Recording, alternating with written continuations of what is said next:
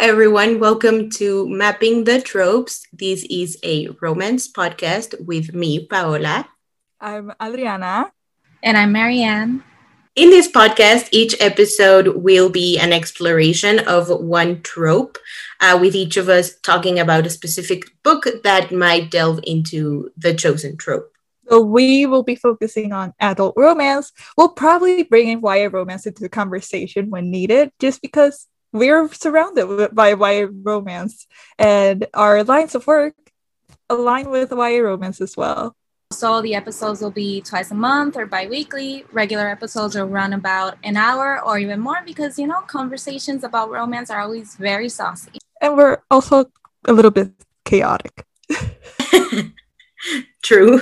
There will also be guests in the future to add to our conversation or interviews with writers and editors. In the meantime, you can get to know our tastes and what we like. I personally really enjoy reading YA contemporary romance.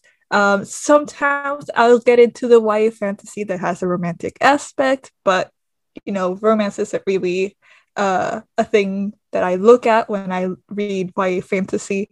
However, in adult romance, basically anything goes for me. I really enjoy a contemporary. I enjoy reading historical romance. So we'll probably be bringing in a lot of these different things into our conversations. I totally enjoy adult romance because, I'm pretty much an adult already and I can relate so much more to these characters and their struggles. So I love anything about characters discovering themselves, having career struggles, having issues with like a lot of angst. That's all the things that we enjoy here. We eat it all up. Give us any type of romance that we'll read it. Yeah, I will second both of what my lovely co-host said. I also enjoy a lot of contemporary YA romance. First loves are beautiful. I appreciate the raw emotion and the high stakes of a YA romance, especially in contemporary. And in adult romance, I like the same thing, mostly contemporary, but I also branch out. And like Marianne said, I also enjoy the career struggles and things that are a little bit more relatable to me as an adult, but I enjoy YA romance all the same. I like what you said about YA romance, about first loves being so high stake, because it's true. When we're teens, when we're young adults, we feel like everything is make or break. And these books kind of represent it in that way, that we'll be together forever, or won't we? Or what happens when you break my heart? This is going to be forever. Like, yeah, it's I love YA romances because of this too. Yeah, it is also a little bit sweet at times. Sometimes you need a little bit of that injection of sweetness that almost gives you teeth rot. Is that a thing? Cavities. The sweeter the better. Yeah, cavity inducing, just like cheesy, a little bit cringy at times, Yes.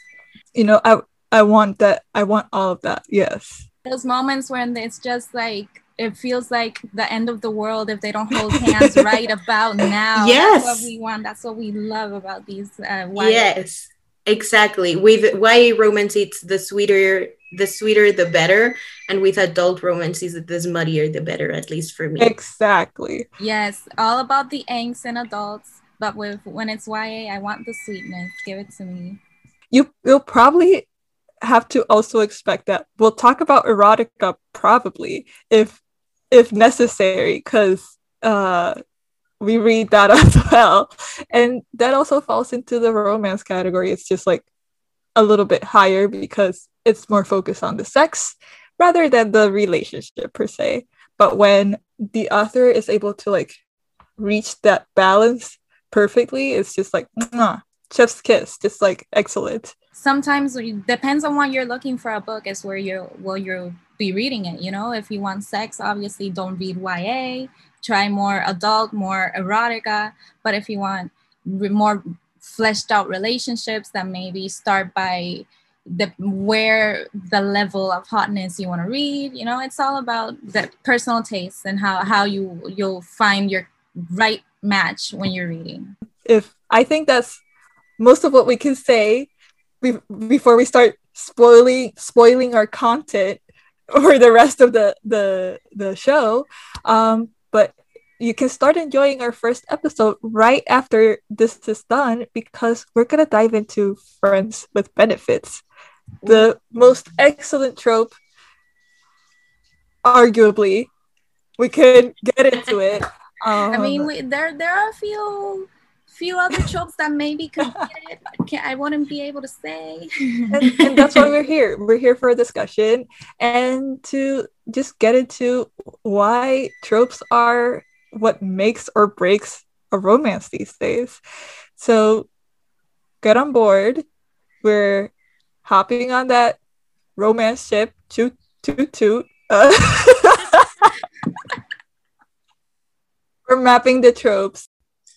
Thank you so much for listening. Please share, rate the podcast, and leave us a review. You can follow us on Twitter at Mapping Tropes and Instagram at Mapping the Tropes. You can also contact us via email, mappingthetropes@gmail.com, if you have trope ideas or suggestions for future episodes or things you believe we should cover, or even if you'd like to let us know what you think about the podcast. Thank you for listening. We're mapping the tropes, baby.